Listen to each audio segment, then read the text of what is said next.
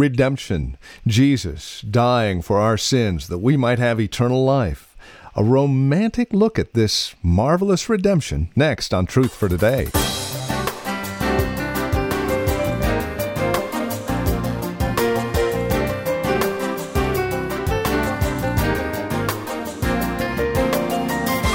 The cross, gruesome and bloody, Easter, Good Friday, a very dark moment. Yet there is a lot of romance that is going on here. Hi, and welcome to Truth for Today with Pastor Phil Howard from Valley Bible Church in Hercules. Today we continue with our series in the book of Ruth. It's a marvelous physical illustration of the spiritual truths found here in the gospel, the romance of redemption. We would invite you to join us from Valley Bible Church in Hercules with this edition of Truth for Today. Here's Pastor Phil Howard. We all wear a certain set of lens when we read the Bible. And the lens you should always wear is the lens that always looks for Christ. When you read Luke 24, on the Emmaus Road, he began with the law, with Moses and the prophets, to show everything that spoke of the Redeemer that was in their midst. As you read the Old Testament story, it's not just a story, it's a storyline how God is going to bring a Redeemer to the human family, and everything in the Old Testament happens to be signposts. This is what it will look like. This is how he'll act. This is what will be accomplished. And so you keep looking for Christ. And so we're going to do three things here. We're going to look at the story, which is magnificent. And I call this chapter The Romance of Redemption because it's a love story that is so beyond all of Hollywood and all of its get in bed the first night stuff. This is a marvelous story. Here's a widow, a Gentile, poor, stripped, facing starvation, facing perpetual poverty, and who knows what is going to happen to her besides her mother-in-law. She's really become the breadwinner for the family. But she's got the social, racial stigma. She is a Moabite. She is a hated enemy of Israel. But she just happened to glean in the field of a man that was noble of character, and finds out, and Naomi tells her, he happens to be a kinsman. Now, let's qualify that. When you read that word kinsman in the book of Ruth, 23 times it's used. Goel is the Hebrew word. 23 times. And this was the significance. According to Leviticus 25, if a family member lost their property due to poverty, and you find in chapter 4 that Naomi had already sold off their property. They had no property. They were just squatters wherever they were staying because of their poverty. That according to Leviticus 25, a kinsman could go and redeem that property. They could buy it back, and they were told to do it so that it stayed in the family line. They didn't want that property going. You know, when God allotted all the land, he didn't want Simeon to get more of the land than, let's say, Manasseh. He said, no matter, keep the land in the family it was originally given to. So a redeemer could buy back the land. Second of all, if you fell into hard times and had poverty, the kinsman that was to be a redeemer was to be your cover, was to supply your needs. According to Leviticus 25, if somebody killed a family member, a kinsman redeemer, it was his responsibility to go and see that that man was killed. He was not considered a killer or a murderer. He was considered a kinsman redeemer that could see justice was meted out fairly. Leviticus 25. And then there's another twist in all of it.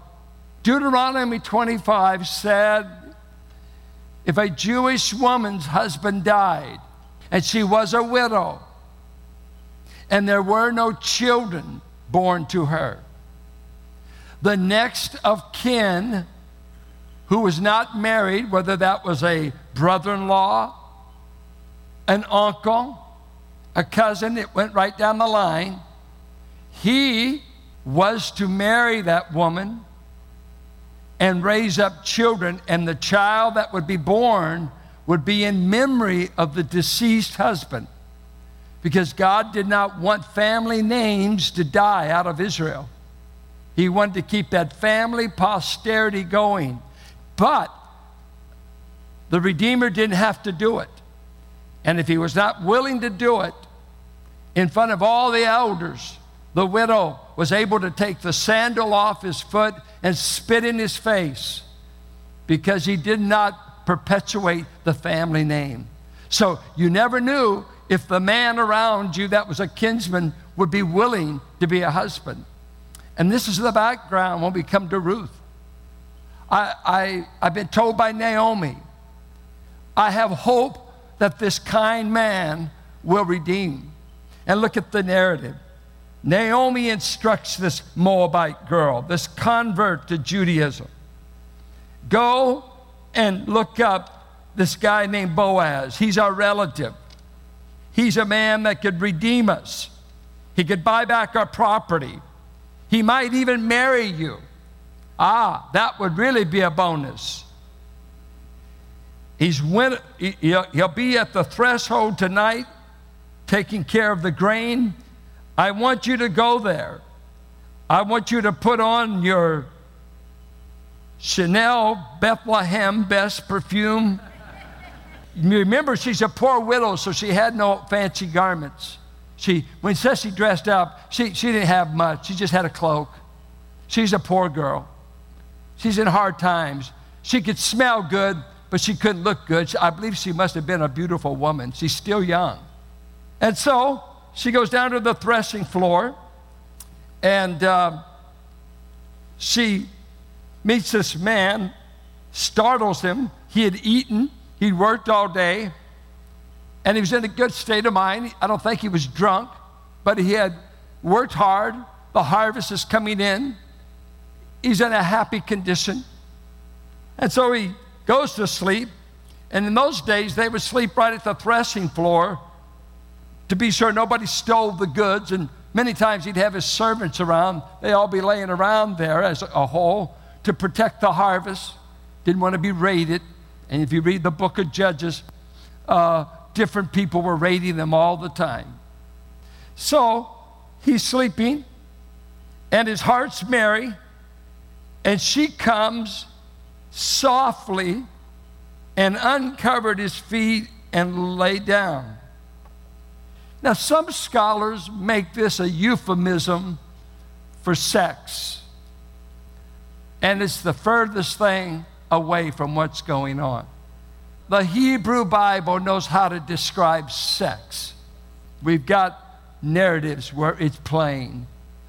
But the storyteller is discreet, because it calls both Boaz and Ruth noble people. And it's the verse in Proverbs 31:10, a virtuous woman. This is a virtuous woman. And this is a virtuous man. And she's at his feet. She's not in his bed. There's nothing here. But at the same time, why would she say, put your garment, watch. At midnight the man was startled and turned over, and behold, a woman lay at his feet. He said, who are you? And she answered, I am Ruth, your servant. ESV, I'm reading. Spread your wings over your servant, for you are a redeemer. Now, what does your Bible say?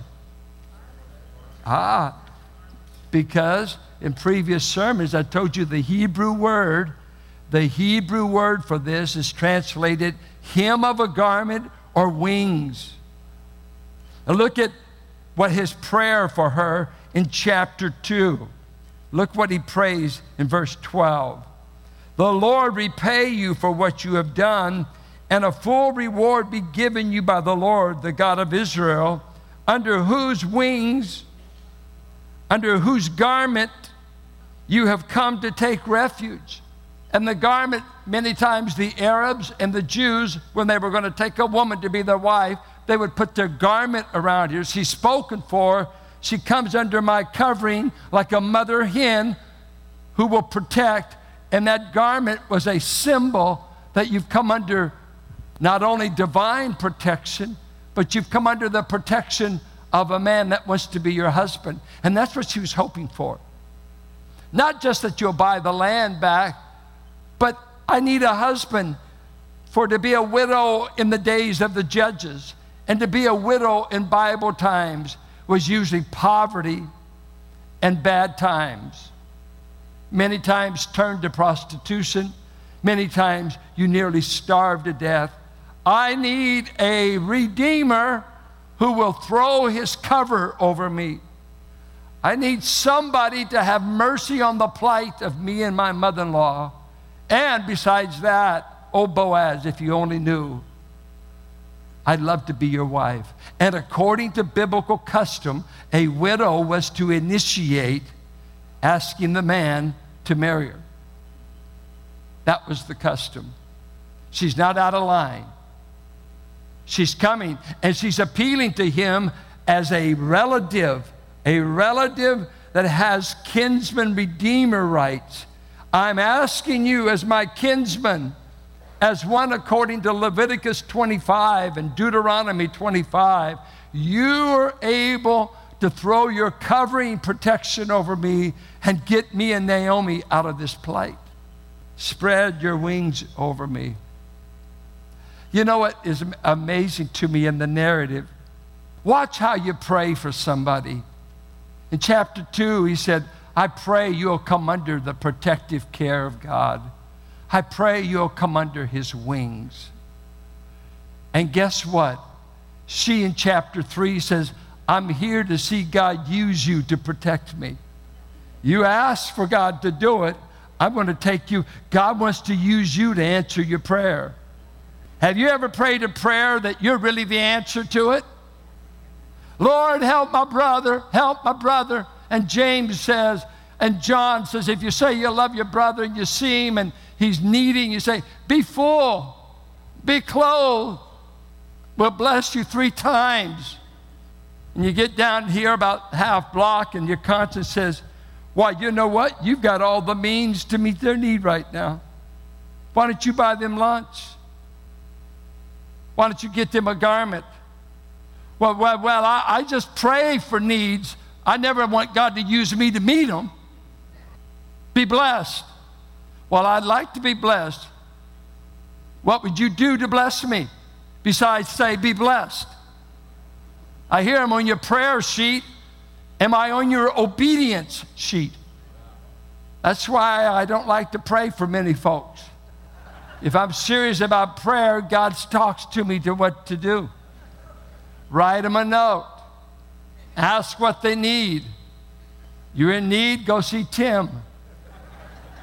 My ministry is to discern need. May God bless you. May God richly come under the wings of Jehovah. And here in the middle of the night, a little widow woman says, I'm here. And I think Jehovah might want to use you, Boaz, as the answer to your prayer. Would you put me under your wings? I need a redeemer. I need a kinsman that would cover me and protect me. Well, he is just stunned.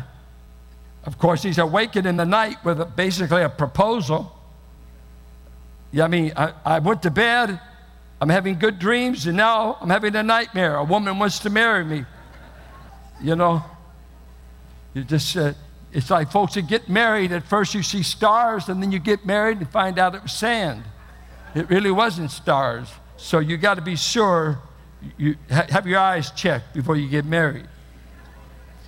And he said in verse 10, may you be blessed by the Lord, my daughter. You have made this last kindness greater than the first, in that you have not gone after young men, whether poor or rich. See, he understands the symbolism. He understands what she's asking. Put your garment over me. Marry me. Buy back the property. Naomi and I are in great straits. And he says, boy, I'm complimented that you would even consider me, because he might have been in Naomi's generation.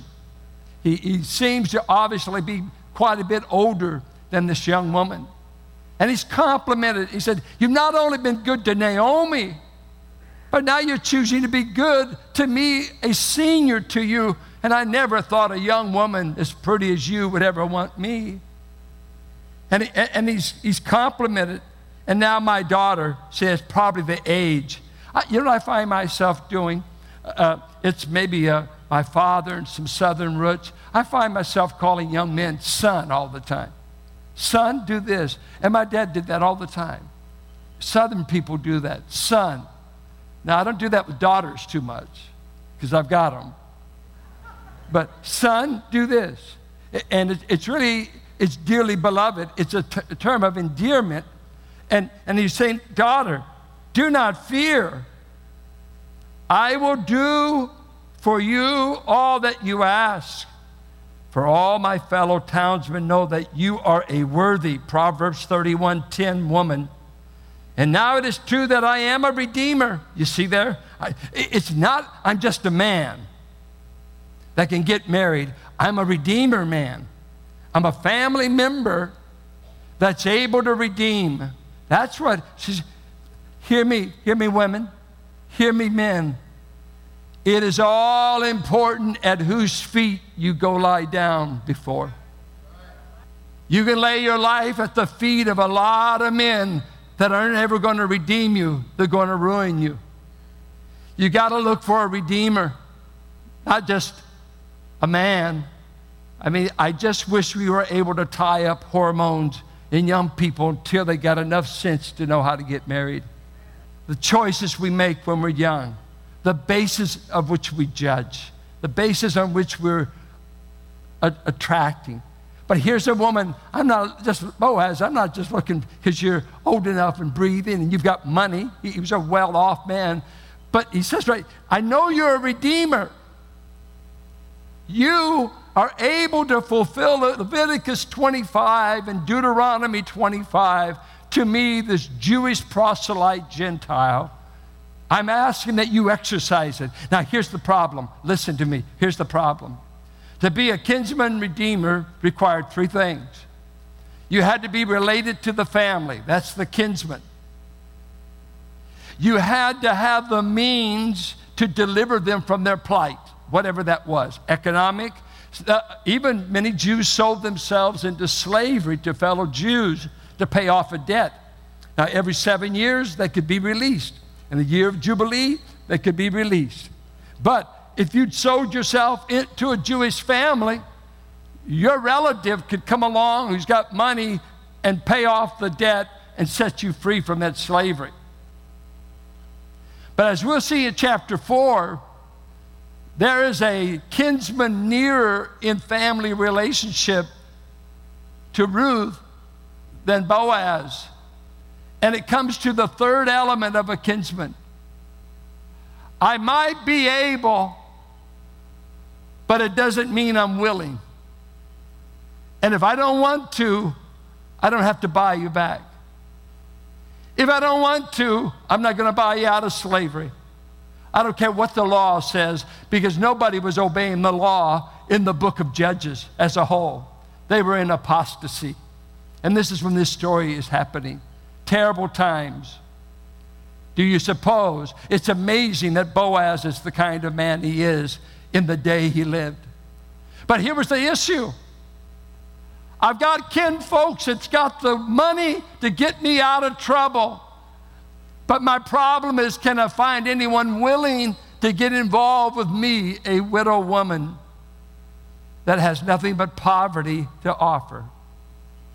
And Boaz says, you found a willing redeemer in me.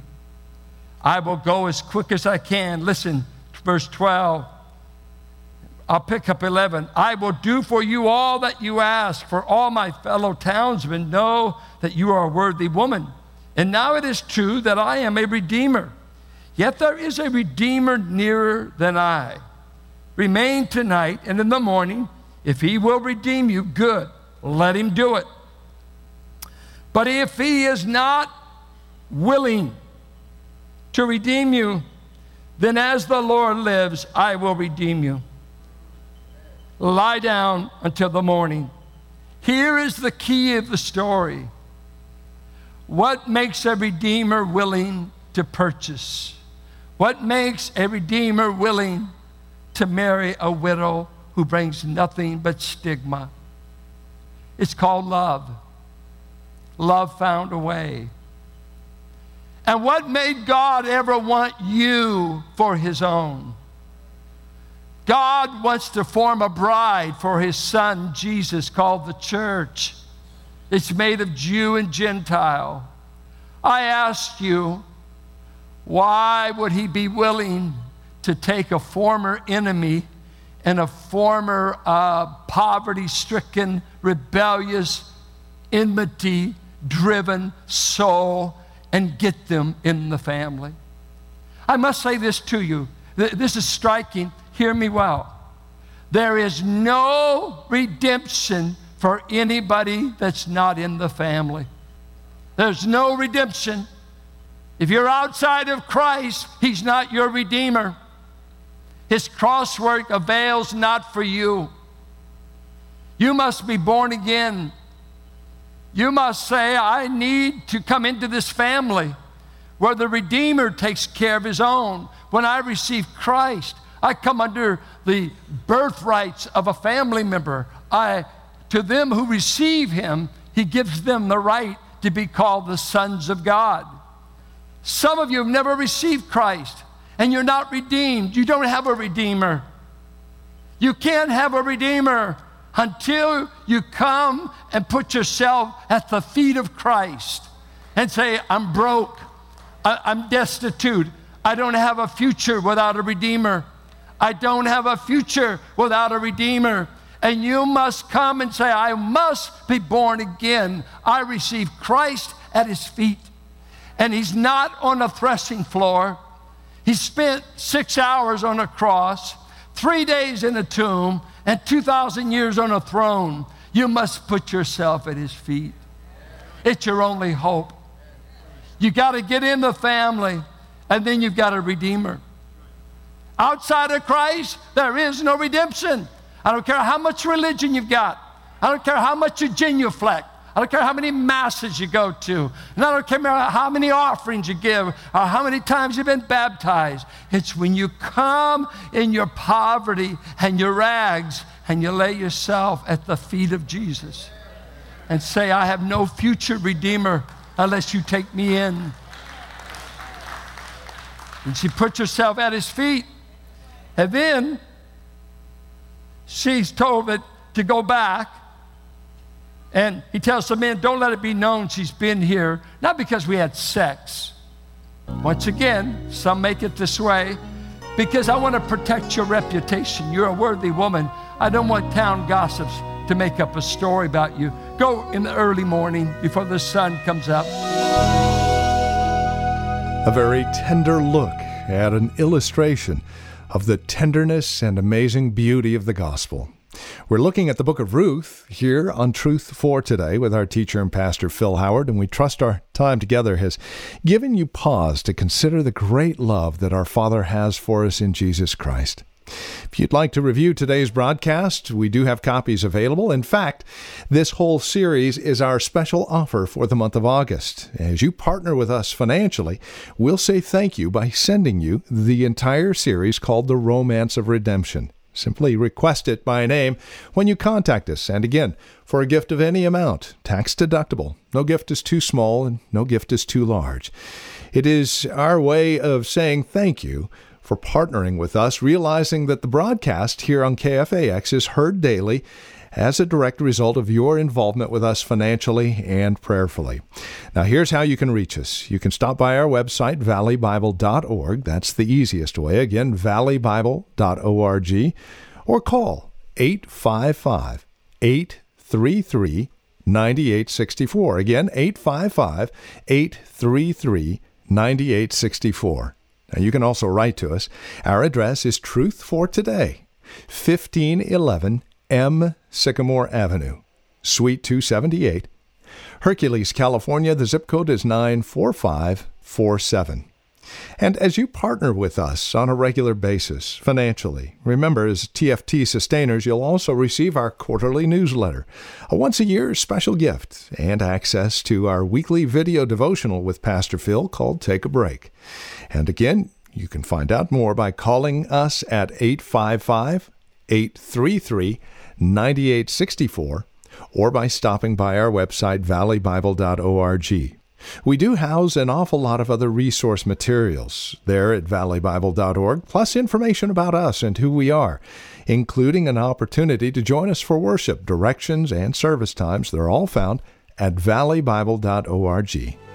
Thank you for joining us here today on Truth for Today. Until next time, God bless.